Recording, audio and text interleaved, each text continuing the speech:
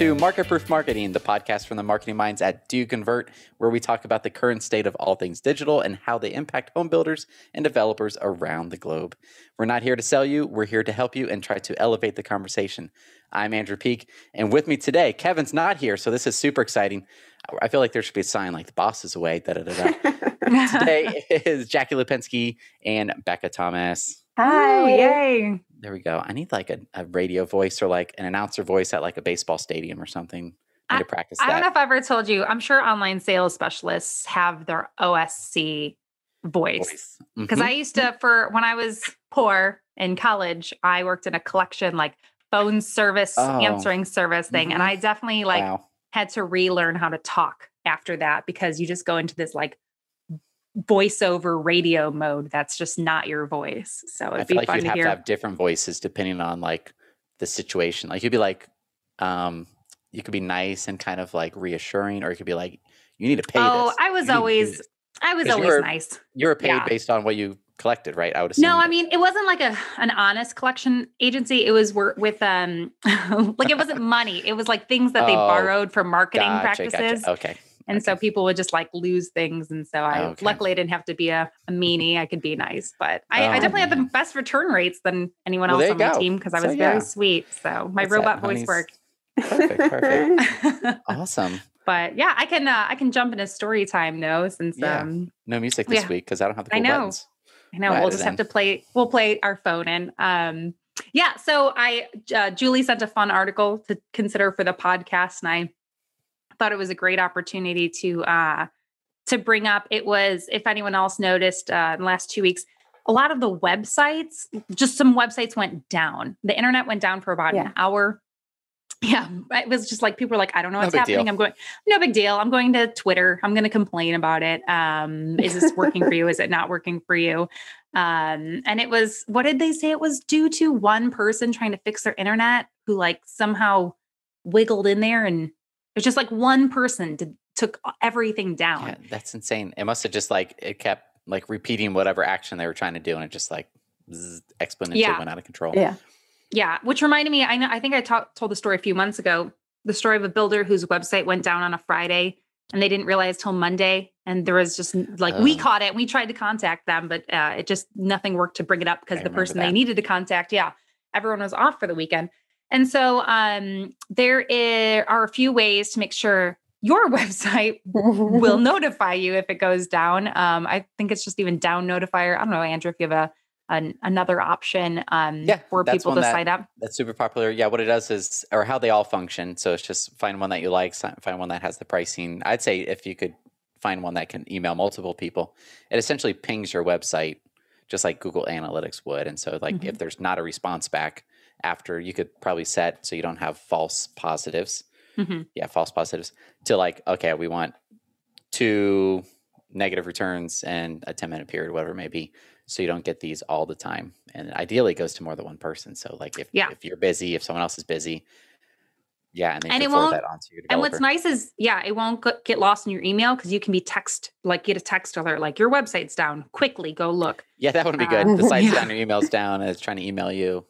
Which was the problem of last time. They weren't their emails weren't refreshing. So they didn't know we had to reach them. See, that's definitely a case for, so we use, and a lot of people use Google as their server, like their Gmail service, Google Suite or Google Hosted, whatever it may be called.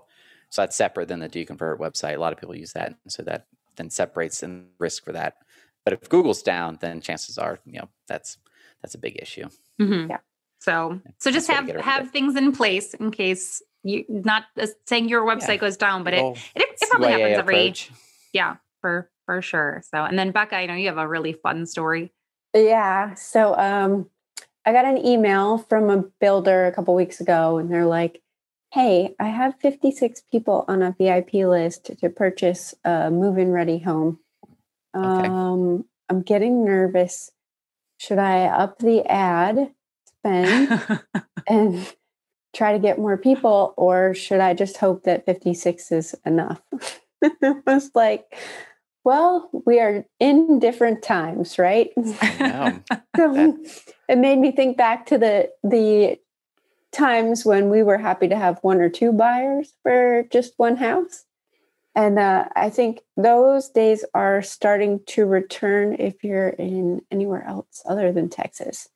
So if you're kind of in the northern half or the eastern half of the United States, it's starting to see a little bit more need to turn your ads back on, and maybe not as high as 56 people, which ended up being at the time of release for this home, 78 people on the list. Now, they didn't include the pricing, so that did significantly reduce their amount of actual serious home buyers, but they did end up with a multiple offer situation with a few of them over bidding. Nice. But they did have a little bit of a buyer's remorse for the overbid. So that's interesting. Yeah. That recency bias is strong. Like, we just don't even recognize it. And then when you're too close to it, you're like, well, they might be used to a higher number. And so 56 is stressful because you're just so used to what is recent. Yeah. That, when it does change, you're like, oh my goodness. And so you said, it's funny you said, I saw a Facebook post, I think it was last night or this morning, and they were talking about like things falling off was the language that was used. And just, it was very, I don't know if they meant for it to sound negative, but like my perception was like, oh, this sounds bad. Like, this is not good. Yeah. But it's just like this insane demand is decreasing. Demand's still there. Like, it's still very positive, still very healthy. But the words were like, oh, we're falling off. And it just made it seem like, oh, the sky's falling. Like, this is not good. Like, not good at all. But like, this is kind of normal. Like, it's getting like, that's going to happen. And like, there's still plenty of demand. Things are still selling. So it's, the words used are definitely going to be, we'll talk about it here with some of the news articles. Like, the words used have strong when demand's this hot, when things have had a lot of emotion. I still think there's a lot of emotion pent up from like COVID and pandemic and all this changes that we've had the past 2 years, a lot of stress and everything. The words that are chosen can very quickly bring out these emotions. So I read falling off. I'm like, oh man, they're stressing me out now. When really it's just like, oh, we had a 10-15% decrease. We had to turn ads back on to 10% of what they used to be. Right. Like, I wouldn't call that falling anywhere. That sounds like really good, actually. Our it's expectations have grown with the market. And now that it's going from unhealthily overactive to like, instead of running a marathon every day, you're kind of like maybe one a week. Like, oh, we can breathe. Oh, goodness. Where did everything go? Yeah, it's great. You're not supposed to be stressed at all points. So I think the people who are just like, I don't understand. I'm supposed to, not slept today. It's no, you can sleep now, but it's still it's okay to go get a coffee. It's 15 minutes. Like, come back. Like, it's totally okay. Take a breather. That brings me to my story. We just had our last day for the Market Proof Marketing Academy.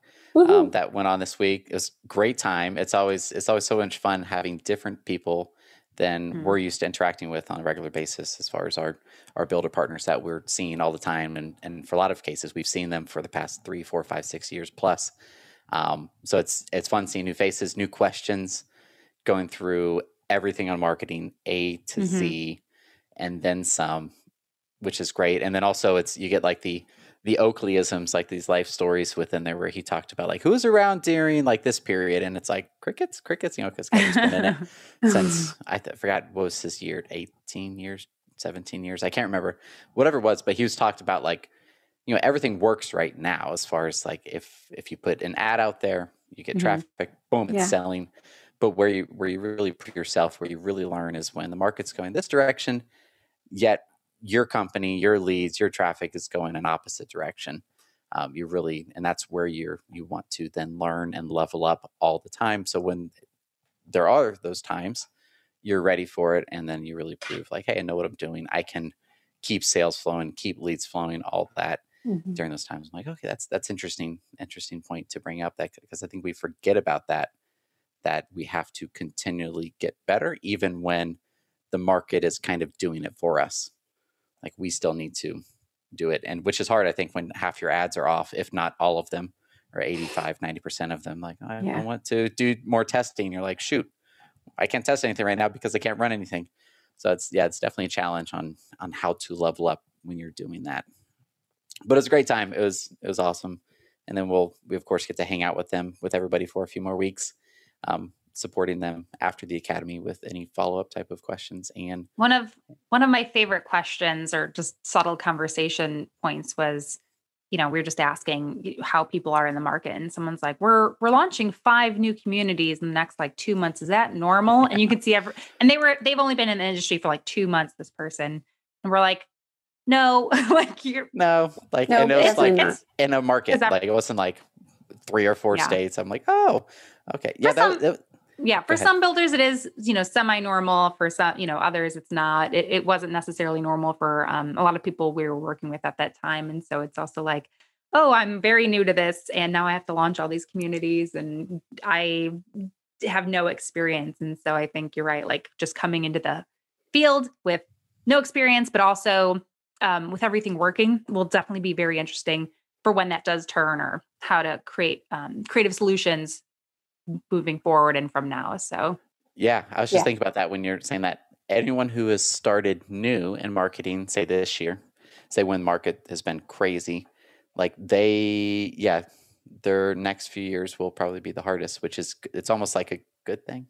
Mm-hmm. Next few years, I have no idea. I'm not predicting or forecasting when things change, but when things do change, when things do shift around a little bit, that they will be like, oh, okay, now it's time to put my boots on and get to work here. Mm-hmm. I've been working, but just the challenge of I have 8 communities that need my attention now versus these 1 or 2 oddballs that are just, something is goofy about them. So we have to give it a bit more attention. Now I got 8 to juggle. Great. This is fun. But I think that challenge is enjoyable. Yeah. I know a lot of people, are just looking forward to proving themselves. So I'm sure it'll be fun. But for sure. On to some news. And speaking of proving yourself, so we launched the Market Proof Awards. All right. Was that last week or 2 weeks ago, I guess, once this goes out? MarketProofAwards.com. It is never too soon to enter. We've had that question a few times, and I think we just go over some questions that we had. So one, that's a common one. Is it too soon to enter? No, it's not too soon, because submissions close, is it July 9th? Mm-hmm, July 9th. July 9th. I'm impressed that I remember the date, because I'm like, it's the 7th, it's the 4th. We wouldn't do it on the 4th. That's terrible. The 9th. There will be some people. My personality is to wait. All right, it's submissions closed July 9th, 11:59 p.m. It'd be July 9th at 11 o'clock at night. That'd be better do this, but don't wait in there, because we might have some follow-up questions from you, just to make sure we have full scope on what you are submitting. What other questions have you had in there?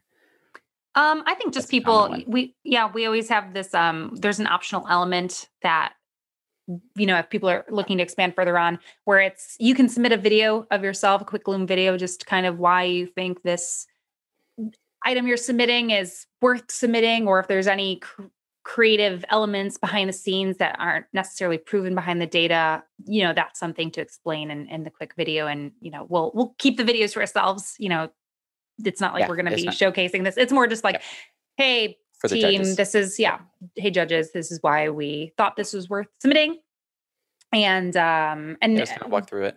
Yeah, for sure. So I've had another one where they have multiple brands, and the question was, do they need to submit 2 different submissions if they have different brands? And so the answer is kind of yes and no. If it's 2 different, say you're submitting for a content piece, like a video, you did a beautiful master plan video, and you believe okay, cool, this is the perfect example of a great master plan community video.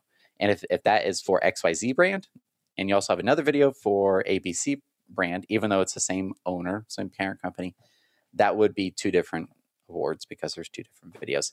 But if you have a online sales team that supports both of those brands underneath the same parent company, and you're submitting it for the online sales team award, one of those, then that would just be 1. So really don't think of it as I have 2 brands, but how many pieces will be judged, and then we'll kind of adjust from there if needed. But just go that route. I have 2 videos, then that's 2 different submissions versus 2 different brands first. When in doubt, shoot us an email. Yes. Yeah. Which we've had, countless emails on this. More than happy to answer those. So, all right, let's go on to our next one. And so this was a great article. Where we go here? An open letter to CEOs, why your CMO is thinking about leaving. And this is from Forbes.com. What did you all think about this one? I put as my biggest takeaway was making marketing team earn their dollars and earn their credibility versus having full trust in them. There is a part in there about micromanaging that, not that we see it or don't see it. It's just, there's obviously a level of when you have team members and how involved you are, but also needing to understand that you need to set a certain budget and feel confident that your team can spend it. Because I think that's also something I have seen with some builders in the past is they just don't feel confident with the budgets they have, or the budgets are very tight. And so it's don't make people earn their marketing dollars to prove their worth. Just give them numbers. And if they need to expand above that, then just have the ability to do that. But don't make it too tight. Would be yeah. And then, and speaking of budget, an article talks about, and I strongly agree with Kevin talks about this too. You cannot have the budget micromanaged by someone else who's not in marketing. Yeah. Mm-hmm. So you might but also on the marketing side, don't set yourself up to be micromanaged. So in our opinion, don't have a Google display remarketing budget, a Facebook ad remarketing budget, a Facebook ad budget. Like just call that digital advertising, and it could be Google or Facebook, because you have to shift that around on your own just as your needs change. And so if you have to go to someone else to talk about that, then it's just like this constant conversation that looks into the details, and you have to like sell why you are changing the budget. But then also things where like, we are with us, we don't want to have every dollar be this perfect attributable and measured thing, because like say a podcast, you want to start a podcast for your builder, that will be extremely difficult to have a measurement associated with that, or attribution of like, okay, we put the podcast out, we're getting 200 downloads per week, but your buyers will leave. So there's no good way, in my opinion, for a home builder to have analytics around their podcast, because it's not like this podcast where like hopefully the people are listening are continually listening week after week, or they go in phases, but it's a long-term thing that we're here for. But for eventually a buyer, they're not listening to the podcast anymore. Why would they? Like they'll probably listen after they sign around the time they sign the contract, when they're really serious about buying the home, and then throughout the initial process. But they'll reach a point probably halfway through where they're like, okay, I listened to everything, I'm probably good, and then they'll kind of ditch out. So there'll be people leaving like that space quite a bit. And then also, I thought this was funny, asking them about sales enablement or account-based marketing. Fortunately, with us in home building, we're immune to all these like B2B and fancy agency speak words. Especially this one, the article beat it up quite a bit, the account-based marketing, which is essentially that it's definitely B2B, but you have marketing for different levels within the organization. But no one really agrees on the terms sales enablement. What does it even mean? Like everything should point towards sales. And that's really what the article talks about. It's like seeing headlines and then having the headlines influence conversations with your CMO. And then now they have to spend the next week reacting to what you saw, or whoever saw, CEO, I think is what they reference, about this thing that you saw like while you're waiting at the dentist's office or something to get your teeth cleaned. And now their life is dictated by this 2-minute thing that you read in some magazine. Did you have anything, Becca? Oh, I was going to hop back over to budgets. Like, that's I think it goes both ways. The ability to spend more, but also the ability to spend less. So like, let's say this year where we didn't need to use all of our budgeted marketing funds for this first half of the year, and maybe we don't need it for the second, but to have that not come back the following year, next year, and say, well, you didn't need it last year, so you're not getting as much. Yeah, so, that's always the Office skit where he's like, if your dad gives you lunch or whatever the skit is, where it's like, you have to spend the money to keep the money. The lemonade stand. Yeah. Mommy, daddy gave you $8. Now this year you want to ask for $9, even though it really cost you. And you're like, wait. Yes. Yeah. And then being able to shift those funds to things like content when you need it for your podcast, or some new videos for your website or YouTube or whatever you want, just to be able to kind of put them in different buckets without having management freak out. One thing I do want to mention that I see people get caught up on constantly is, and we were briefly talking about that, Andrew, is that flexibility bucket in your budget for innovative items. Oh yeah. What do we usually recommend? Is it 1-2% of all of your? 1 to 2% of the whole marketing budget. Should be experimental marketing, and that completely should just be unaccountable. Yeah, which for some people, like, some people need to be restrained, but some people, and so that helps keep the other team being like, you can't go crazy, and don't rent airplanes both ends and have banners because that's not in the budget, please. That's very specific. Yeah, I feel like that's such a Florida thing. Like you go to the beach on the weekends and like you will be blasted with terrible ads. And now there's these awful ads, and this ruins the beach. It's a boat with like this, I don't know, probably 25-foot screen on it. That's like right past the buoy. So that's like where the boats cannot go in front of unless, there's certain rules with that. And they're going by and they're going so slow. And it's this TV ad, essentially. There's no sound, fortunately. And it's just like, cruising by. I'm like, a boat billboard. Don't tell Kevin about that one. It's a moving boat billboard that's digital. Yeah. At least usually it's like restaurants, but it's the annoying part. It's like all these tourist restaurants. Like living locally, you're like, no one eats there. Like don't go there. Place is horrible. All this stuff. But it's, oh my goodness. Yeah. Innovation budget. Yeah. 1 to 2% forces you to spend, or it keeps you restrained. If you're like, I went all in on TikTok, blah, blah, blah, blah. Yeah. Yeah. Don't do that. All right, on to the next one. This one, probably my favorite one from this week. Employees are quitting instead of giving up working from home. The drive to get people back into the offices is clashing with workers who've embraced remote work as the new normal. So all of us here at DYC are remote. We always have been. I don't know if I could handle working in an office.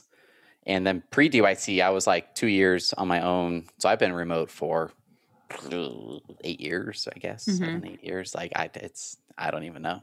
It'd be horrible. I couldn't do it. Some people are like, I don't know how you do it. Like, you're crazy. I need to go to the office. Yeah, I think I'm the freshest off the boat of not interacting with people. Yeah, I do. I miss certain parts of it, but I think the benefits don't outweigh the commute, the stress, the extra hour, especially now having a young son. Like, how long would I see him during a day with my commute if it's, 8 to 4 was my previous schedule. So I think that goes along with, and what I was talking about and why I think this article is great is what do houses look like in the future now? Because a lot of companies are just like, no, we're not going to renew our lease. Everyone work from home. It is a huge driving factor. And I think people needing this extra space. I know a lot of floor plans in the past have been extremely open. And I wonder if that's just been, what the new homes will look like. Or like there's even businesses of like she shed offices, like for $1,200 we'll install an office in your backyard so you won't be interrupted. So, but I think it'd be interesting to hear what people's takes are, because I think the turning point is now going back in certain states. I'm in Washington State, so I feel like we're we're so safe that it's too safe at certain points. But yeah, I'm hearing a lot of rumblings from people I personally know who are like, I don't want to go back. You can't make me. Don't do it. If 2 people are working from home, then the floor plan that you have has to change. So maybe you've outgrown like your 2-bedroom house because you have a kid, and now you don't have, maybe you have an office, but you need a second office. So I think it might change the way we design houses too, because more people will be looking for double work from home instead of just maybe one. Or I agree. And same with your background. Like as we embrace videos, like I don't know, I'd say on average, most of us are 10 to 20 hours per week on video. Kevin, probably more like 25 to 30 hours per week. And so what's behind you is important. Yeah. And so there's certain things that, at least for us, we're like, oh, that's like just, I don't know, how do I say this without offending anybody? But like doors can be kind of strange, like as a background part of a door. And so if you have an office, it needs to be, you need to somehow have a space that like, oh, that's where my desk is going to go when you're walking through. It's like touring or like a floor plan, like, oh, perfect. My desk can go right there. I could set my background up right there. Like I'll look great on camera. But we can't put a second desk in there because then I'm in their background. Now we need the 2 offices because we're both working from home, but you don't necessarily need, say you have 4 bedrooms. Now you have a 5th bed, 6-bedroom house. Like what is this? That'd be crazy. So there, I don't know, it'd be interesting if there's more creative solutions. I've also seen some builders add in office options for that are extra electrical, just as a like a package, not like custom, but like the builder I built with KB. I saw them do that option down here, along with like built-ins for the office, and just embracing that as marketing, which I think is really interesting. I think that can be exploited a whole lot more. Is like a home for 2021 and beyond. I don't know if someone's already said that, and that's why I said it, but just making it like, oh, this home is current, like it's made for working from home, all these sorts of things before the sales presentation. Like do it on the front end. So that's what they're seeing online versus just in person. And in a marketing world too, I remember experimenting with, okay, kitchen picture, this an ad. Make sure to include the really nice home office. Make sure to include the really nice home office, because people go, oh my God, that is what I need right now. Please let me get that house. I need the separate space. I need my family over there, and I need a double door system. So, so in terms of, I think, employees quitting, I'd like to see the stats, but we'll have to see. I can't tell if it's like overhyped a bit, but because you see like the quotes, and it's like, it's always a tweet. A quoted tweet is not journalism. Like it doesn't count. Oh my God. God. It's not real. Yeah. Not real whatsoever. And that was the first thought I saw. Yeah. And then that kind of loops into the next two news stories, which are fighting each other. I'm sure, Andrew, the headlines are definitely fighting. Yeah. So we have, what's it called? Clickbait. Yeah. Super articles, clickbait. 100%. And it's Vox. Vox definitely knows how to do things. Well, here's two different articles. Which one would you click on? Is there a housing bubble? Houses are getting more and more expensive. There's a simple fix for that. Or would you click on Zillow COO Jeremy Waxman argues housing bubble is no bubble? You click on the first one. Yeah. Like, you click on the first one. One's by Vox, one's by Inman. And they go through here, and it's really interesting. So we first have to, and we talked about this internally, what is a bubble? And I don't think there's any agreed upon definition, because I think some people might go, well, it's only a bubble if the bubble pops. If it doesn't pop, is it a bubble? I think it's an artificial inflation of the market. But if it never goes down, does it actually matter that it went up? Well, I'm being difficult on purpose. I know. This was the argument earlier, because we were also talking about if it never pops, like. But then if it stays consistent for large cities, like why would they use the word bubble? Yep. Yeah. But then now let's say, so Seattle is still one of the hottest places to live. Yep. Super techy. You go an hour amazing. east. Starbucks. Yep. Starbucks everywhere. Actually, Reserve. Yes, the Starbucks Reserve. But so you go an hour east, and it's you're in Snohomish County, which is a lot more rural, very nice upscale homes, but the houses are still very expensive because now everyone can live over there and work over there.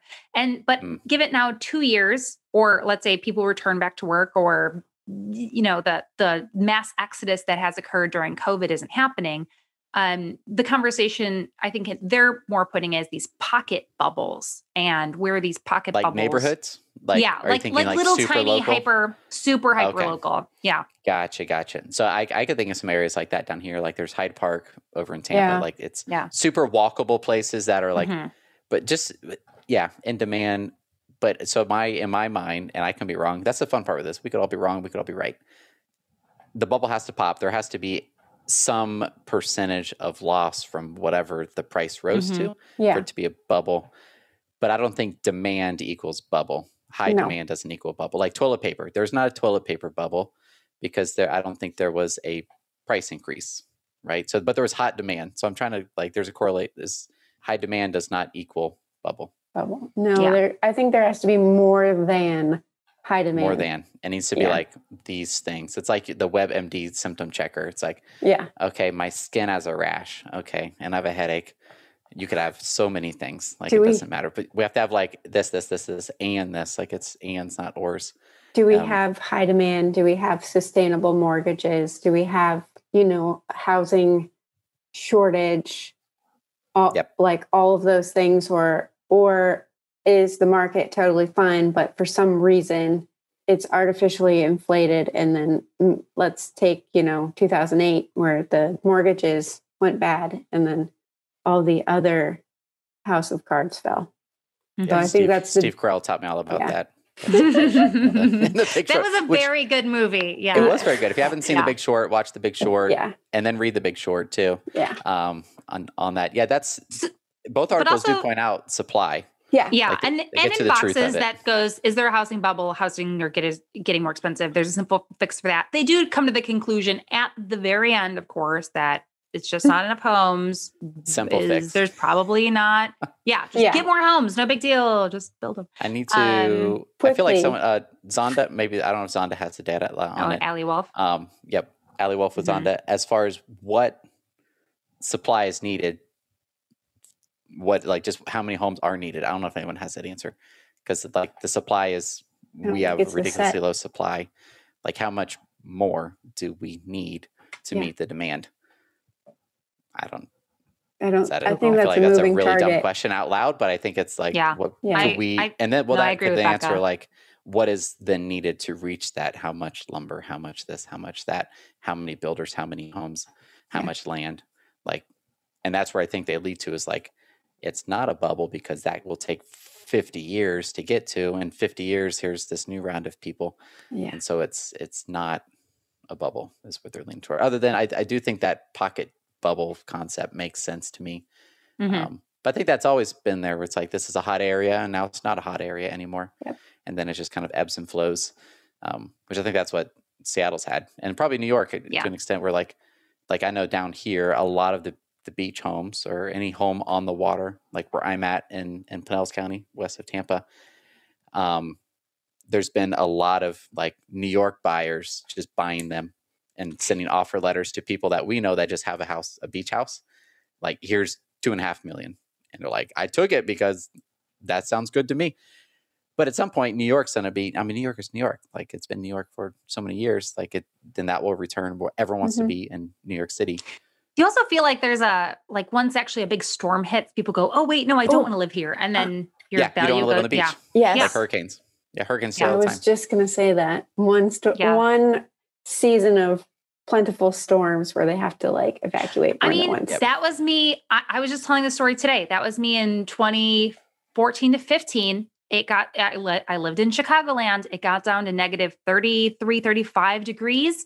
I looked at my husband and I said, it was awful. I looked at my husband and I said, yep, moving. And that year, you can go look at the data. No, I think it was like the most people left Chicagoland ever, because it just, you had it when there's extreme weather items near you sometimes. And so anyway, and then people come in and scoop up those houses and then things go back to normal in a couple of years. So yeah, for sure. And then on to the last one. Apple messing with us again. iOS 15 brings new ways to stay connected and powerful features that help users focus, explore, and do more with on-device intelligence. So I first saw this and I'm like, are you kidding me? There's going to be another iOS 14.5 issue. But fortunately, to me at least, unless they're being sneaky, which they like to be sneaky, privacy hasn't really changed from 14.5. Like, it's actually all cool features. Did I read it right? I'm pretty sure I did. I'm sure they'll sneak some things in there. Yeah. As we get closer. Like the Facebook data thing, really not Facebook. Every advertiser with Apple devices, there's less data now. So attribution's more difficult, and then optimizing is more difficult. But there's ways we're working through that to make it better. It's still working, so don't get alarmed with that. But yeah, there's quite a few features in here that are pretty cool. Did you all have any favorites? Oh, yes. The background blurring. For FaceTime. Yeah, that is super cool. Yeah. I said, can Zoom do that now, or is it webcams? I can't remember. Like, blur your background. I know certain webcams can. I don't know if Zoom can, which is nice. Like, I don't know if the Logitech Brio can do that. I know Google Meet does. Yeah, Google Meeting, but I've just never tried it with Zoom. The screenshot they put up, it looks perfect. I mean, it looks like you're using portrait mode. Yeah. Except it's essentially live portrait mode, so they definitely know how to do that, which that makes working from home easy. Yeah. As far as like, don't look at my kids in the background. As long as it doesn't like pick up the face of your child that's running by in their underwear or whatever, and like, oh, there's my 3-year-old. Don't worry about that person. I'm running by with like a bag of goldfish or something. Yeah, I thought that was the coolest one to find. I don't really use any wearable technology. I don't use any like this has tools to find focus. Like, I'm just not into those sorts of things, so I didn't get excited about it. Well, I think that the one interesting thing here was I think you can set up times where you get alerts, so you can actually like. Oh, see, I think it was just a better work-life balance with your phone. Was the tool, as well as Apple iPhones want to become your wallet. They're just aggressively going towards that trend. They want to be your car keys. They want to be your house key. They just want to have, obviously they've been doing the credit card for a long time. And so I think it'll just get more and more on trend. I don't use that feature, the credit card, but I have absolutely left my house without my wallet and been like, but I have my phone always on me. So if it was loaded, I think that would have been a good, yours is, your case is just, I'm living in 2023 with I don't have a wallet. I just have like my phone with the card slot on the back. So if I lose my phone, I'm done. Like, sorry, forget about him. Your identity is stolen. He's done. They got my phone. They have my license. I have a card. And soon they'll be, I guess if you had like a key somehow enabled on your phone, you'd be done. But I guess, that's the point of like. But the key would be Face ID, so they wouldn't be able to get in. So as long as they can't like mimic my face with a picture, or something, 3D model, that's a lot of work for whatever they're trying to get from me. It's not worth the effort. You could take it. Yeah, so I think as we get closer and closer, did it say an autumn launch for this? Yeah, I think we have some time, so they'll give us more. I think it was fall. At the very, very end, it says. Yep, this fall. Yeah, automatically this fall. I think as it gets closer, we'll obviously learn more details, see if there's anything else our builder partners and people need to know. But it more seems like it's a visual update to their phones, and it'll be very nice. And yeah, you're right, Becca. I think that FaceTime tool is super nice. But I also just feel like they missed the window. Like this should have been released 6 months ago, because I feel like a lot of things are like, oh, look, everyone, these are work from home tools. And we just talked about everyone's going back to the office if they can now. So kind of missed the boat a little there. Oh, who's the winner? Definitely. I don't know if so this week's question or last week's question of the week or post of the week, we talked about this. Did we talk about it actually on the podcast? I think it just kind of came up like your office scenario. So Kevin put in there contest time going into the weekend. This was on June 4th. Essentially, add a photo of your terrible office setup, because we believe everyone should be comfortable in their office. They need 2 monitors. They need nice monitors. So if you have a 21-inch monitor, that's not going to cut it whatsoever. Kevin's on like a 46-inch or something crazy. It's a TV. Yeah. I couldn't do that. It'd be too much going on. But I have like a 32-inch here, then a 27 there. So I'm pretty comfortable. But essentially, post your terrible office. Yeah, by June 15th. So we probably need to respark this by the time this goes out. It'll be June 15th. There will be a winner, I believe. But there's definitely some that aren't as bad as I thought. And some where, like I saw, like, oh, those are some little itty bitty monitors. And I don't know what Kevin's plan is as far as Kevin's super generous, which I think we all kind of know that by now.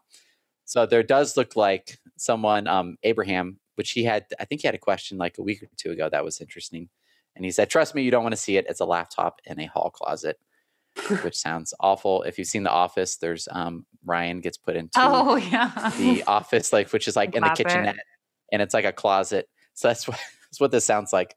So, but then Kevin's like, that's the point. Post a picture of it. You get the free upgrade. So yeah, if by chance this is out before the 15th, then post your terrible office setup. I do like this one from Jennifer. Daycare's been closed all week, and she's potty training her little one, and there's the little plastic potty right there next to her desk. Yeah, fun times having 3 go through that. It's great. And that's why, oh my gosh, I can't imagine. But that's why I think when we talked about the houses and what they're going to look like in the future, just like get those locked doors, get those two doors to the office. Like, it's funny. I saw so many houses or office doors are like, oh, fully glass, so you can see through them. And now it's just like barn door, don't enter, sound, soundproof. Yeah, that'd be interesting. Yeah, there's so many opportunities with that. I'm getting distracted here. From the marketing side that I think are minimal cost side, if there's no supply issues to make your life miserable. But just like, if you think about like, what does someone want in an office? Soundproofing, right? They want it to look good, especially if they're on video calls all day. So adding some type of trim work or a shiplap wall or something, so that they're out of the gate like, oh, it could look like that, and then they move to their home, and then everyone's like, hey, did you do that? No, my builder did it. And so there's so many talking points, especially if you think about like they're on 20 hours a week of calls. That's a lot of impressions, quote impressions for your product as a builder. Yeah, there's a lot of opportunities there. It's pretty cool. And then I love this new question of the week going into next week. That was, again, we're getting a lot of good guest questions. Mm-hmm. Yeah, this was sneaky. Let me roll over to it because I just put this in Slack. I put a post up on the Instagram. There's a couple on there. I said we run through these and we'll just we'll make one the question of the week. This one here, and then we'll just talk about these. So Beth asked, and we could talk about this, best and worst website features in this crazy purchasing journey. Did you guys have any thoughts on that? It was a rather big question there, Beth, if you're listening right now. I think best features is I saw two people do this. Builders have a single page for the status of every community. It's not even a feature. It's just a blog post that just has a single location to know what is going on. Two builders to know. It's essentially a nice list.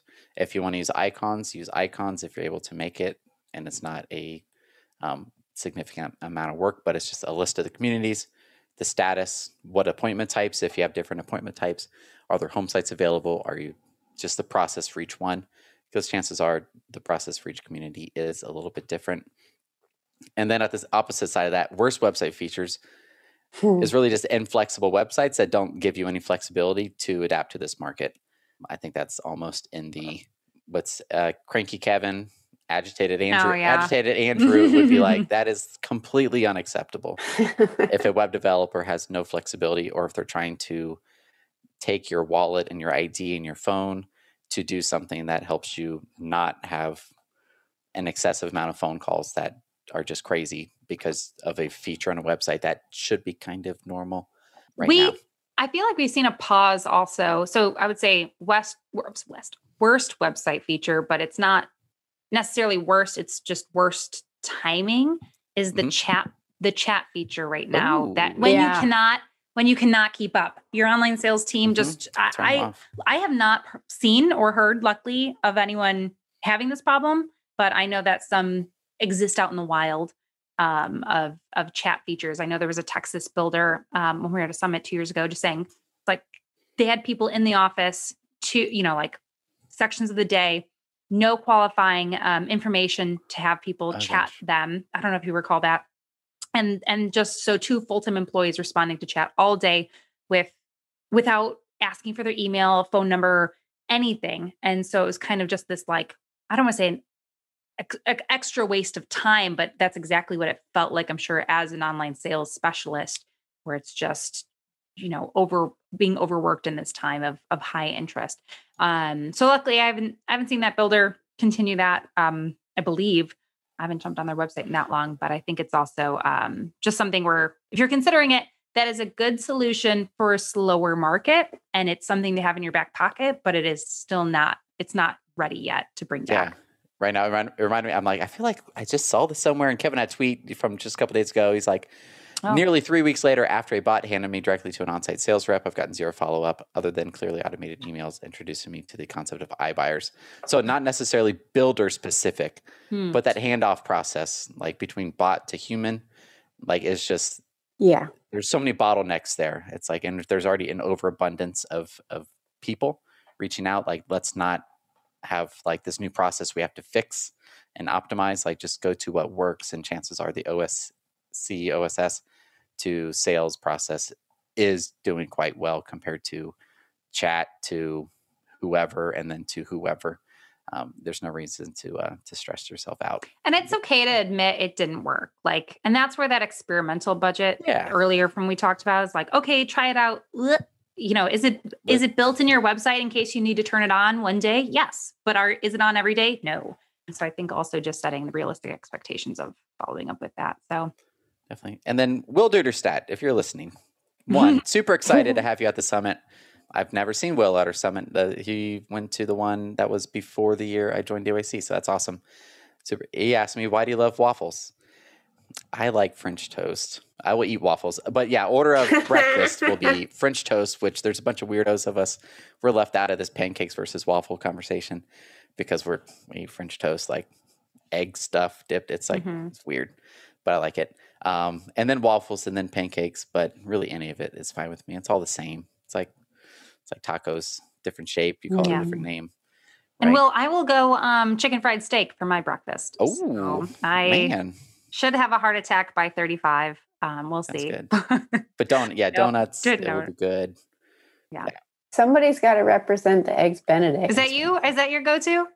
Oh, man. Only when they have crab Eggs Benedict. Oh, that's a good one. That sounds good, though. I can get my egg that's hard. Have you ever made Eggs Benedict? I made it. Sounds awful. I made it once. I found out how much butter was involved, and that was the last step. So much. It's a whole stick. It should not exist, but it's so good. Like, no wonder I feel awful having like 60 grams of fat in one sitting. A 2,000 calorie breakfast. It is very good. Your gallbladder's fine, but then you eat that and your gallbladder just like, what are you doing to me? This is terrible. Terrible stuff. But I can only eat one instead of two. I can never just. That's good. That's good. Okay. And so for this week's question of the week from Ashley DeYoung, and I'm pretty sure this is what you meant. So if I'm wrong, then I think I might be wrong. Should builders have pages or groups on Nextdoor and Facebook and be the admins? So 9 for each community. So I think I'm interpreting that correctly. The community I'm living in, Artisan Preserve / Artisan Estates, should KB of set up a Facebook group for all of us to be in, and should they be admins in the Facebook group? Yes, no, maybe. What are your thoughts? Terrible experiences with Facebook groups. There's probably a lot of them. Amazing experiences with Facebook group, anything in between. I think this should be a fun conversation to see what people think about this. Are y'all familiar with Nextdoor? I used it for a small window, and it's just people complaining about people parking. So they're like, whose car is this in front of my house? It's like, we're in a residential street. Who cares? Like, I don't they live just here. Get out of your house. Yeah, exactly. It's Thanksgiving. People have people over. Yeah. But I mean, that's just my area. So if there's another area that's highly using it, go for it. Great. I think we'll be able to talk about this now because we'll ask the question on Facebook and then it'll be live. So should we give our 2 cents? Because I really want to. Because I feel like it's like the fight of me versus me, actually, because I see the benefit and negative of both. And let me know your thoughts, Becca, because I think what's nice is if you do start it, you control the narrative. But that's not to say someone won't just create a second one in the background and just be like the Facebook group of, Happy Acres Builder sucks. And let's all join and talk about it. But I think there's also the negative too, is the expectation that you have to respond very quickly. And it is a communication portal. So, and I remember working with a PR specialist once about incidents and just understanding when incidents occur and how people talk. And it's almost better to not let the narrative start. And so my recommendation is, it sounds like it would be a great idea, but the probability that it will be a bad idea is too high, and let people create it on their own if they feel the need. I don't know, Becca, what are your thoughts? My thoughts are stay out. Yeah. So it's one more thing to manage. It doesn't impact the sales funnel, especially if you're in and out of neighborhoods pretty quickly. Like my neighborhood has one, and I think it's managed by one of the homeowners. And we have pretty productive, good community communication on Facebook. But Nextdoor never really got going.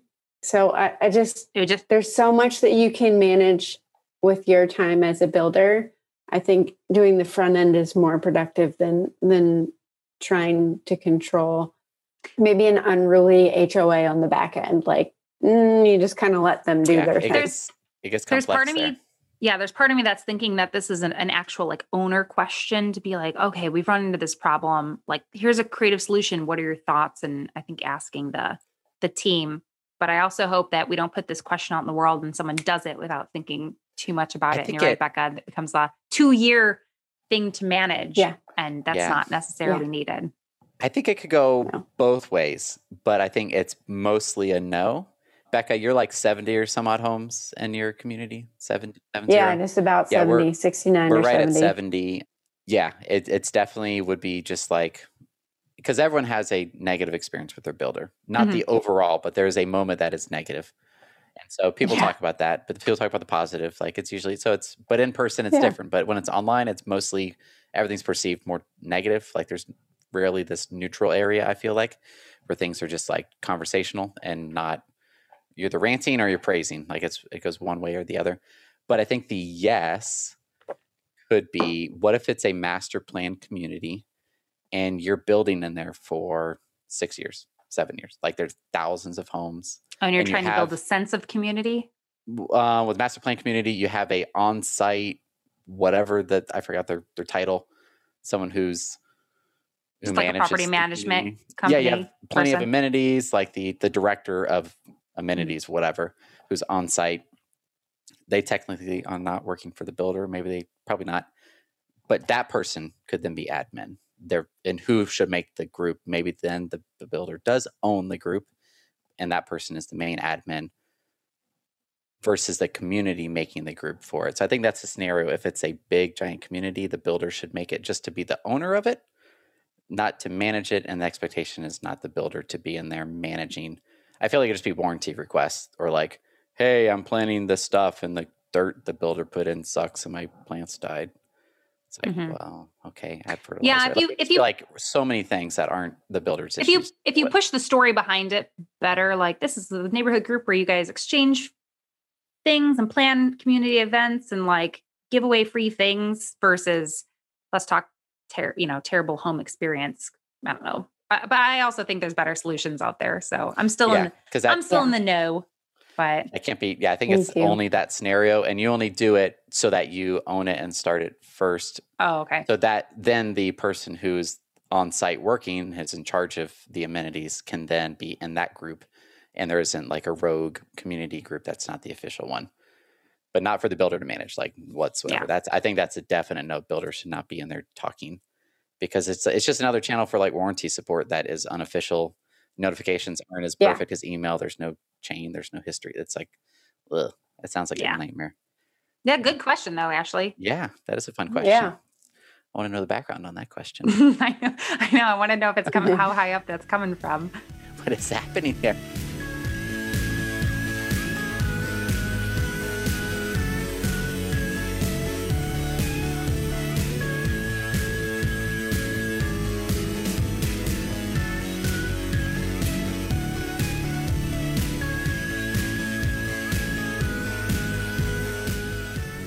Here we are today with Roka Music, the Chief Brand and Marketing Officer for StoryBuilt. Roka, thanks so much for joining us on a holiday weekend. Well, thank you for having me. I'm really happy to be here. Really realized this was happening. And it has to do both with pandemic lifestyle and just how busy I think we both are. And especially says something about you that you still showed up. I think most people would have been like, hey, I noticed it's a holiday. I have other things to do. I think me and my entire team are kind of living this agile work mentality now where all the days are kind of blended and we get things done when we can and however we can just to keep it going. Well, I wanted to have Roka join us today because we first interacted about 2 years ago when you joined StoryBuilt, which wasn't even called StoryBuilt at the time. We'll get into that in a second. And it struck me from the very beginning that you were not from home building and you had different questions than most people would have asked in their first couple of weeks on the job. And at the time, the organization also was very different. There was only scheduled appointments being held. You couldn't just walk in to visit a model without scheduling an appointment. Everything was sold when it was done. Things that a lot of builders are doing right now, or ever since the pandemic hit and beyond. And also just a huge rate of growth. So there's no shortage of things to talk about today because of the unique perspectives of both the builder and you personally. But I want to start with something from your past, but I just couldn't avoid asking about, and I'm sure this annoys you because everyone wants to know about it. But what did you learn while working at the Sesame Workshop that you still carry with you today? Oh, I mean, so much. at that great organization. I think the biggest lesson was actually from the executive producer at the time, Carolyn Parente, who told me a great lesson about perception. And she said, you can fight any battle, you can make any statement, but at the end of the day, it's perception. And I think I carry that with me into almost every single meeting that I have, where regardless of our campaign or regardless of our optics, what's the perception and what does our clientele think we are trying to say? I lean on that observation from her quite often.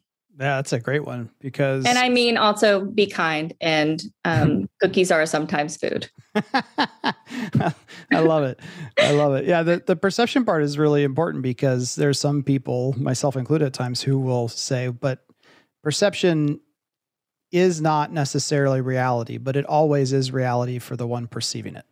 That's correct. And that's, you have to balance both realities. And when you're trying to communicate something, who is your favorite Muppet character or Sesame Street? Is there? I know there is a difference. Just said something terrible, that's not fair at all. But I have to say, old school character, by the way, because I haven't seen anyone recent. Old school. Well, I have an affinity for Abby because my big project there was Abby's Flying Fairy School. Okay. And Leslie, the puppeteer for Abby, is just the kindest and most brilliant, creative I've ever met. She's hilarious and, thinks outside of the box.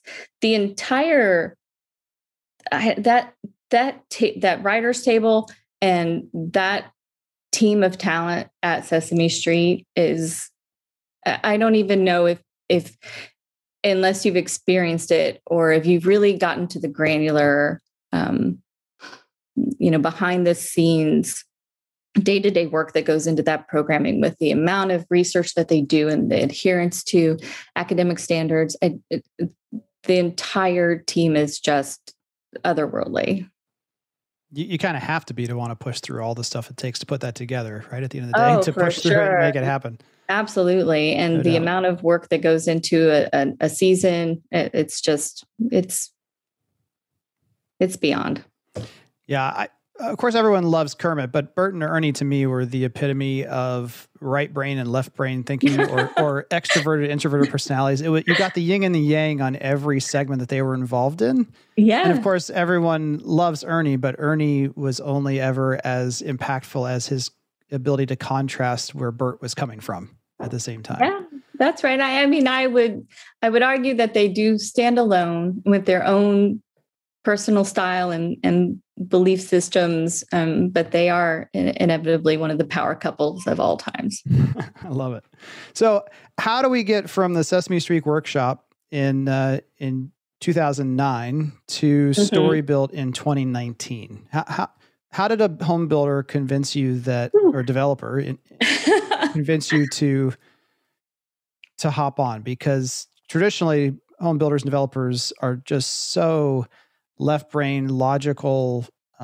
It's the sticks and the bricks and the margins and spreadsheets. And that seems antithetical to where you came from in your early career.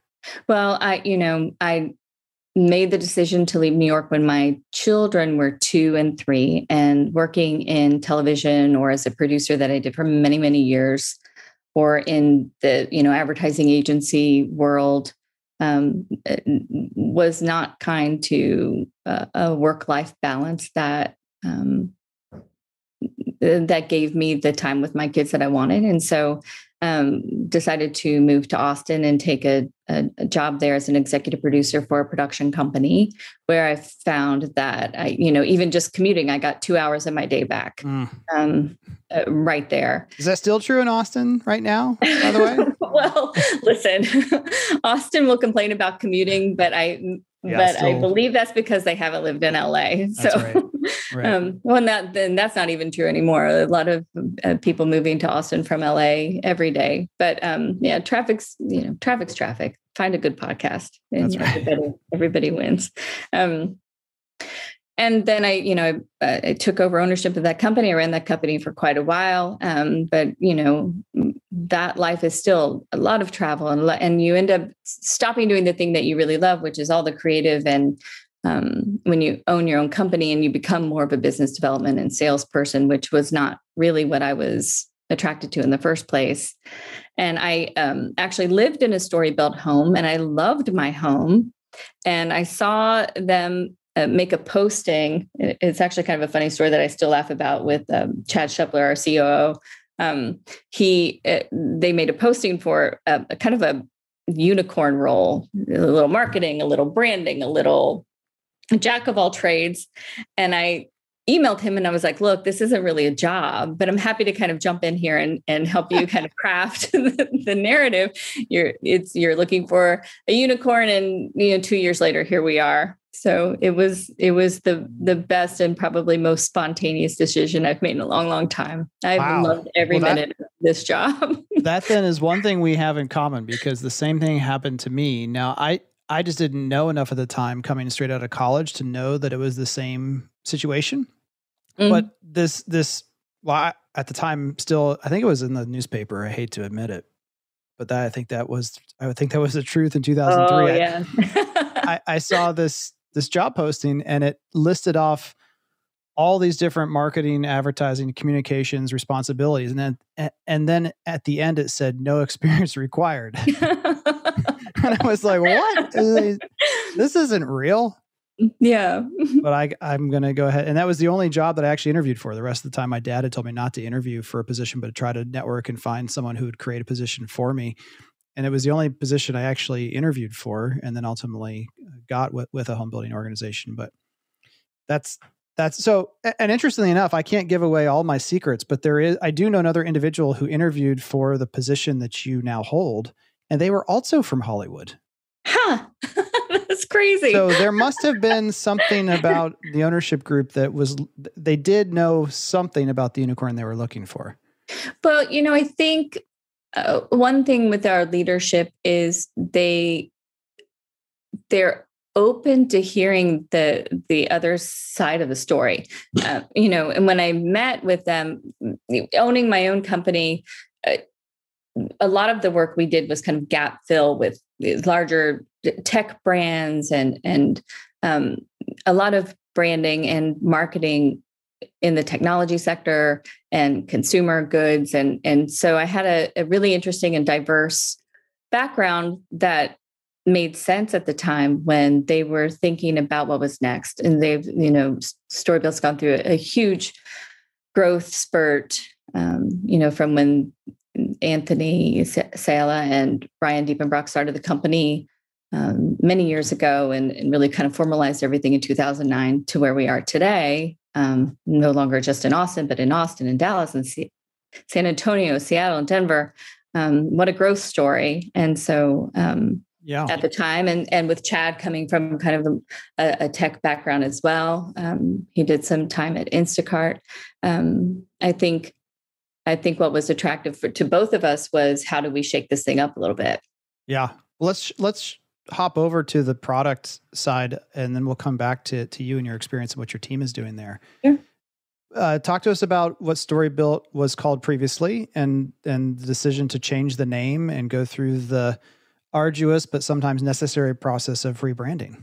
Okay. So when I started, Storybuilt was called PSW. And I think I am under a pinky promise to never reveal what that actually stood for, because it wasn't necessarily relevant to the brand nor where we were building. And so when I started, the initial objective was to kind of go through a brand evolution. I wanted to take a step back, go through an audit of the brand and really kind of introduce what brand is into this home building company. I don't know if it was ever really much of a consideration. And I think that's kind of true for a lot of industries that, have a specific product that they deliver. I don't know if they really think about the brand as much as someone from my background would. Right. But, at the end of the day, there's a colloquialism that I love. It's marketing is asking someone out on a date, and branding is why they say yes. And I think about that all the time, and it's actually true. And so I wanted to really instill this idea that the brand was going to be a major driver during this growth spurt. And when we went through this brand evolution, we kind of retrofitting some ideas with the previous name, PSW. What I really realized very quickly with all of the stakeholder interviews and going through that audit was there was no emotional attachment to it at all. And at the end of the day, what had really happened was we'd outgrown the brand. And, a rebrand can signify a few things. It can signify that the business has made some infrastructure changes and things haven't been going all that well. That wasn't the case with us. The situation was that the name was not doing us a benefit. And I thought we could do better. And I think once we kind of admitted that there was no real brand loyalty to the name, and maybe some brand recognition with the mark, their old mark, but not even significant enough to hold on to it. Once the idea of the rebrand came up, it was like the skies parted and everything started. Everyone got excited. Everyone got so excited. And it was like a rebirth. It was really such an exciting time. And this all happened, Kevin, from like day one, my first day there in April 2 years ago, to 3 months later. So it was like, and a proper rebrand can take 6 months, a year, 18 months in the real world. But we just hit the ground really hard and fast. And I think we landed someplace that really works for this company.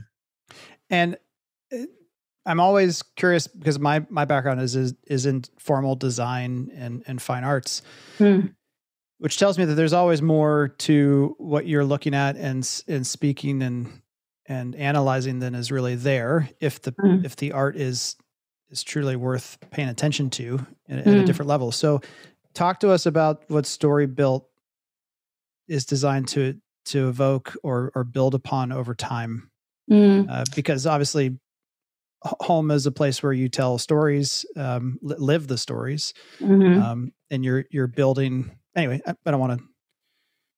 But that's really tapping into the core of it, isn't it? So, I wanted to lead us down a path where our brand identity and our ID system and our design and the whole aesthetic really helped us connect our brand with people. And at the end of the day, that's the goal, right? Connecting the brand with people. And during my stakeholder interviews, without fail, within, and we're completely vertically integrated. So we have everything from land acquisition through, our internal design architecture team, civil, through, marketing and sales. Every stakeholder interview within every vertical, it was quite clear that it was all about the story. So even interviewing, Michael Padovic or Kristen Padovic, the lead architects at StoryBuilt, they would talk about how, the land tells the story and the homes that they build, they were never cookie cutter and we didn't repeat designs, that they were really trying to tell the story of this neighborhood and really integrate with the story of the community. Even with the investor team and telling the story of the investors and that path and the story of our homeowners. And it just became so obvious. It was like the name presented itself in front of us and it was done rather quickly once we ideated around it for a hot minute. Do you think there's something about infill development from the cost of the land to the challenges of getting approvals to showing ultimate value to the consumer that it's worth the end unit cost that forces more of that consideration? In the single family world, it seems like it's clearly divided between developers. The really good developers think about that part of the equation. And the builder just says, give me my little plot of land on which I will build this standalone, ironically, single family structure that's focused on the story of that family and not a more comprehensive, broader looking story. It strikes me talking to you and spending time on your site that and working with the folks at EYA on the East Coast, who do a fantastic job of the same concepts, that there's something inherent to an infill developer or density of a different style Mm. that demands some of that. Does that make sense to you? Well, I think so. I think with urban infill, and particularly the way I think that we try to approach urban infill, it's really taking density and using it as an advantage in terms of building this community, right? And that's, to be clear, other folks would just simply see density as an advantage to profit. Right. Yeah.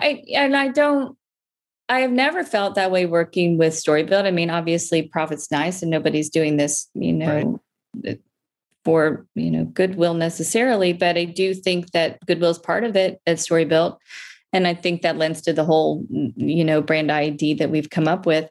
I think they look at the consumer, we look at the consumer as an entire life cycle. And part of building community is to help ensure that those homeowners stay with us from pre-sale through resale.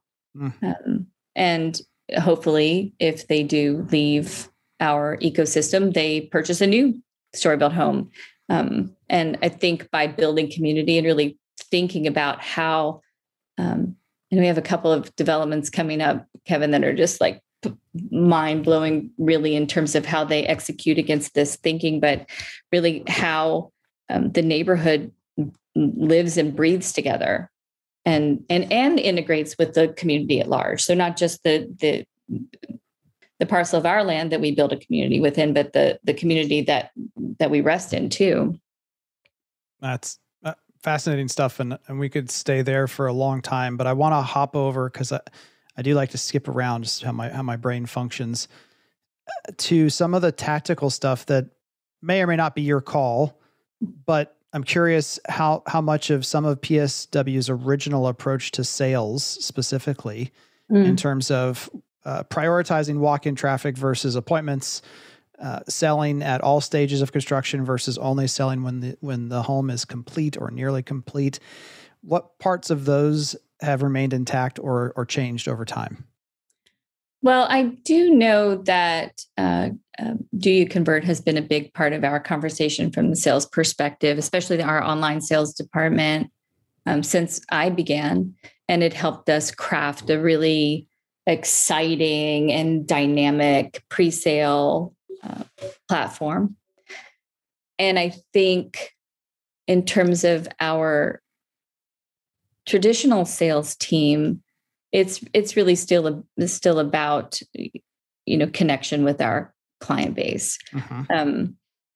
I think part of the challenge in the beginning was really trying to take a step back and look at the data and look at how we were marketing and look at how our sales team was connecting with our clients and thinking, was it the right way? Were we converting the way we wanted to convert? And were those conversions sustainable, or were they one-offs? And really doing this kind of in-depth audit of that whole sales trajectory. Yeah, because right? I think when you were smaller, and like you said, I believe at least when PSW first came across my radar, you were only in a single DMA at the time. And when you're smaller and can be more selective, that almost sounds like you're starting to be less selective. That's not what I mean. But the energy is focused on a smaller number of projects that we're not going to let people see it or purchase it until it's done is probably easier. And by necessity, because people groups will be different, cities are different, cultures in those places are different. How much is transitory versus innate from within the marketplace is different. All that demands a certain amount of flexibility that I think you then were able, it appears to develop over time, where now you are selling with a bigger window for the consumer to consider what choice they're about to make than maybe in the past. So it sounds like appointments and the online process is still pivotal to the company, but that from a timing perspective, some flexibility has come into the system beyond. Now that leaves me to ask questions which I genuinely don't know. How much of your product is pre-selected and curated versus adaptable or customizable or personalized in any way? Well, so during the pre-sale process, our clients do have the opportunity to pick selections. We're not so customizable that it hikes the price up. Like the price is the price, which I think is, part of our. Yeah. Consumers love that. Consumers love that. We do have a great interior designer on our team, Holly, who is relatively new, like most of my team, but has, really taken an interesting perspective on what that offering is and how to, allow our clients to feel that ability to customize within the parameters that we offer. But also, I think it's less stressful. It's like the difference between boutique shopping and going to the mall. When you have a really curated, fine offering, it may eliminate some stress for the home buyer, right? And you're not really thinking about, if I decide to go with this stove over this stove, it's going to jack my price up, or that all of that can create a lot of stress. And I think, our clients really like the fact that they're going to end up with this stunning home with beautiful finish out, even if they didn't get to pick down to the doorknobs, right? Yeah, you would imagine it has to increase overall satisfaction in the final product when you feel like you are making decisions outside of a cost price variable scenario. That's right. And I think it can be a little, even a little heartbreaking when you go in to buy a new home and you see the home, you see the model home, and you're like, well, I want that, but that's not the price. If you end up wanting that, it's going to be twice what you thought you were walking into. And then you feel like you're not getting what you wanted. And then there's compromise. And then with compromise comes, dissatisfaction at some level, right? And I imagine on some projects that becomes a challenge simply to communicate that as how it works, because the perception is, well, that's the price that it says on the website, but I better factor in a couple six figures above that. Yeah. I think that our clients really appreciate that. And when dealing with our sales team, I don't know if I can recall one time where our clients were really frustrated that they didn't get to pick, a different backsplash. Then they can still do those things, right? Exactly. But then that's a choice that they're making, but they don't have to make that choice, and they definitely don't have to keep, watching their price tag uptick. Right. Well, a StoryBuilt has grown from a one market builder to 5 markets and counting. What does your department look like? How much of it, first of all, just number of people roughly? And I guess we should qualify too, if that includes people who aren't traditionally in a marketing role. In some companies, online sales, for instance, reports through marketing, and others through sales, et cetera. So the online sales team does report to me. Okay. And when I started, we were a team of 2, and now we are, I think 12. Whoa. And growing. But that's a little bit of a land grab for me because, one of the things I wanted to do was build our team like an internal agency and operate as such. Uh-huh. And so part of that is owning our own IP. And so developing our own website, doing those, integrations with the syndication platforms ourselves. And, having a team that has the skill set to do all of those things, being in 5 markets with as many communities as we have in the pipeline right now is a huge undertaking, especially in the cities where we don't have the brand recognition that we do in Austin. So, Dallas, where we have a couple of big projects coming down the pipeline. Denver, which is going to launch 3 projects over the next couple of years. And even Seattle, where we do have a smaller footprint and launching these big, what we call elephant projects that are these big mixed use, retail, office, single family, condos. There's a lot of work to do, and we're going to have to grow significantly over the next 12 months. Okay. So if online sales is part of marketing, I have to ask other questions in terms of, is any part of product development under marketing? Or are there any individuals or is that a collaborative process? It is collaborative, and we have we we definitely come together as a larger team to talk about product development. And, product not necessarily just being the homes that we design, but other things as well. Right. As we try and innovate and really, think about what's next in this industry and what's next for us. Okay. Those are all very top secrets, and they would have to kill me if I told you. No problem. So how many of the 12 would be considered corporate roles versus in market or? Oh, that's interesting. My team, and I will maintain that it's the best I've ever had.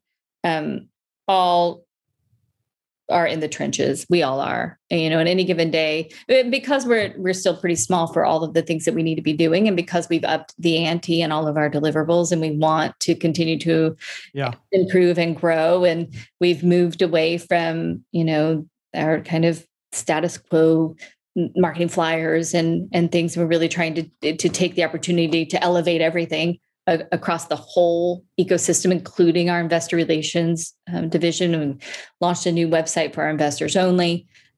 We have our new website. Each community now has a microsite. So all of that comes with design and ideation. It all comes with, considered community outreach, where we're doing these partnerships with rescue organizations and, street artists in all the different regions. And all of that takes just a wealth of time and skill. So everyone's wearing 8 hats, and they're quite tireless and just the best hardcore, super driven team ever. I love the fact that you mentioned street artists in passing as if that was a fairly common point of discussion. I guarantee from everyone else listening, this is the only podcast they will hear that term mentioned related to anything having to do with housing, probably in their entire lifetime.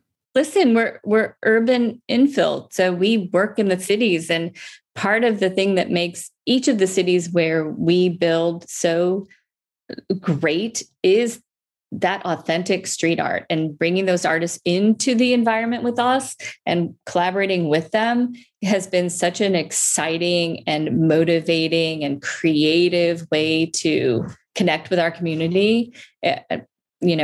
Please go to Frank Alley at our headquarters, or go to the beautiful Otomi murals at Willa on South First in Austin, and look at the Seeds of Change mural that Ruben did, and love it. It's just so much beautiful art out there. I mean, bring it into our developments.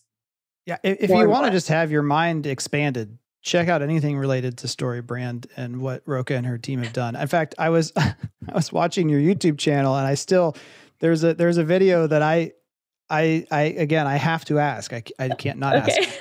The Meet George video is now I have family in Austin. Mm-hmm. So this, strangely, I don't know why, it doesn't seem shocking or strange to me at all that we'd be looking at. Is it a parrot?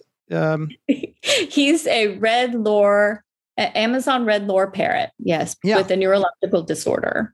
Hanging out in what looks like a very Austin style locale. Yes. He's at the Austin Rescue Zoo, where we're partnering, to, community branding is this thing, right? Like, gabled quarters, or, bluff of whatever, like emerald greens, like there are all these crazy brand names. And we decided quite early on that another point of connection that we could have with our community would be partnering with local rescue organizations. And so we've adopted this platform, and now every community partners with a rescue, and that community is named after that rescue. And George is a parrot from the Austin Zoo. And so we make a nice contribution. And then, it allows us to also do some platforming with our communities for volunteer work or engagement with that particular organization.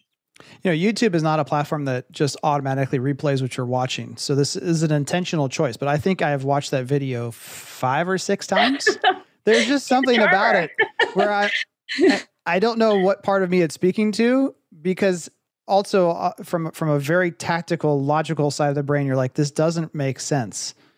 And yet there's But it makes something so about much it that makes sense to some portion of my soul, I guess. I don't know, just watching this parrot. Well, listen, like we also really wanted to make a concerted effort to acknowledge that we're not, we're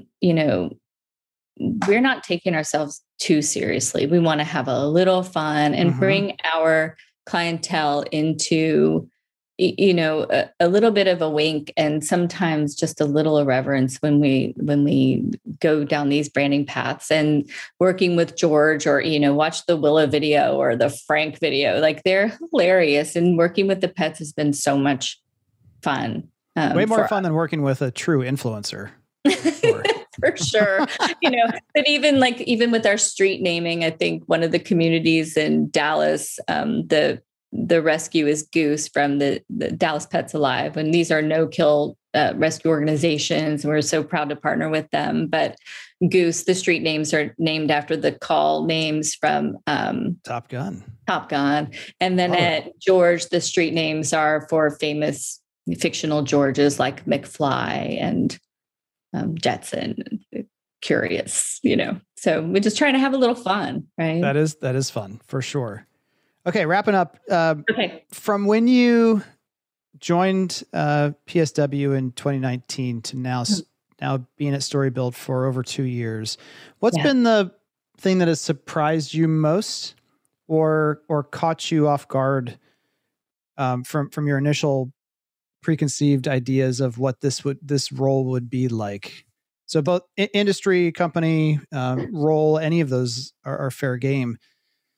I think with the company, what has surprised me the most was how, they had an executive team intact, and those, founders and owners still are still very much engaged. And to just be, I'm a bit of a rebel and I want to shake things up. And I am constantly asking, well, just because they've always done it this way, we're not going to do it that way, or just trying new things. Mm-hmm. They have just let me and my team get into the sandbox and explore and play and take risks in a way that a lot of companies that are so established and in the trenches wouldn't typically do. And I think that makes our work fun and engaging and collaborative. And it feels, my team, I think, feels always extremely supported to take risks, which is what has been the most exciting thing for me. And extremely rare, too. I think extremely rare. Yeah. And I do think it's paying off. I think, my team's happy and engaged. And I think our clients are excited and having a lot of fun with us right now. And we're lucky to be in markets that are growing really rapidly. And I think the hardest thing for us right now is just that there's such a need for homes everywhere we build, and not enough supply. So, that's a challenge I think our industry is facing, and we're facing it for sure. Well, I'll preface this by saying this next thought I have is absolutely a compliment.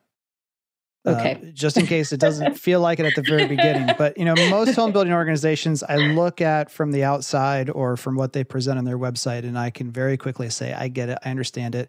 I even, having been in home building since 2003, I can understand and kind of process 90% of how the sausage is made, so to speak. Mm-hmm.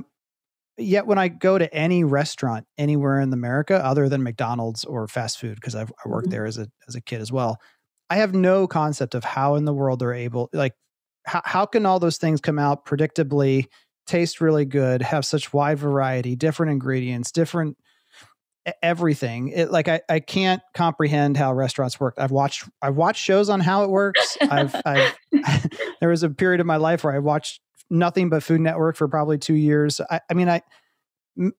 Logically, I kind of understand it, and yet in practice, I don't at all.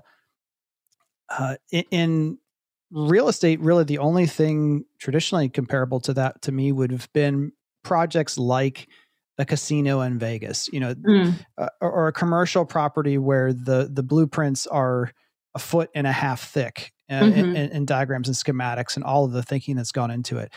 But I have to say, again, just perusing and finding out about the company from afar, which is why I was so happy that you agreed to come on, is I understand why there's 12 people fully. Mm-hmm. And I understand why there's 130-ish total in the company entirely. Because when you just look at, I mean, some people say things are different from community to community, but it's 5% different, right? It's cosmetic, it's elevation. And when I look at the types of homes being built at Scout compared to Winston, compared to Felix, I don't know how you're doing it. I don't. It's like a restaurant. I can't. I know, right? I just don't know how that's happening. And it's obviously happening because a whole bunch of people are working really, really hard. But a whole bunch of people are working really, really hard. And I think there are some big visions and big dreams. And I think we, are trying to satisfy the need of a really wide demographic. That's probably the biggest challenge, right? We have a variety of price points, and all of our homes are unique, and we build in a variety of places. And so trying to connect with that client base consistently and give them what they want it's a challenge, but it's also, part of what makes StoryBuilt such a fun and exciting place to work. It's such an exciting time to be at this company. Well, thanks again for taking time out of your holiday weekend to sit down and talk with us and share a little bit more about StoryBuilt and about you and your career and the team that you have in place there. Really appreciate it. Definitely everyone listening, check out the links in the show notes to both Roka's profile on LinkedIn as well as to the company to learn even more. Thank you so much. It was such a pleasure. We'll see you. Bye-bye. Perfect. Well, that is it for this week. For published articles, blog posts, videos, and more, check out doyouconvert.com. It's also the best way to find out how to connect with us on Facebook, Instagram, LinkedIn, not TikTok, and everywhere else we are online. See ya. Or maybe TikTok. One day TikTok. Who knows? Jackie's going to be on TikTok. So I'm going to be famous.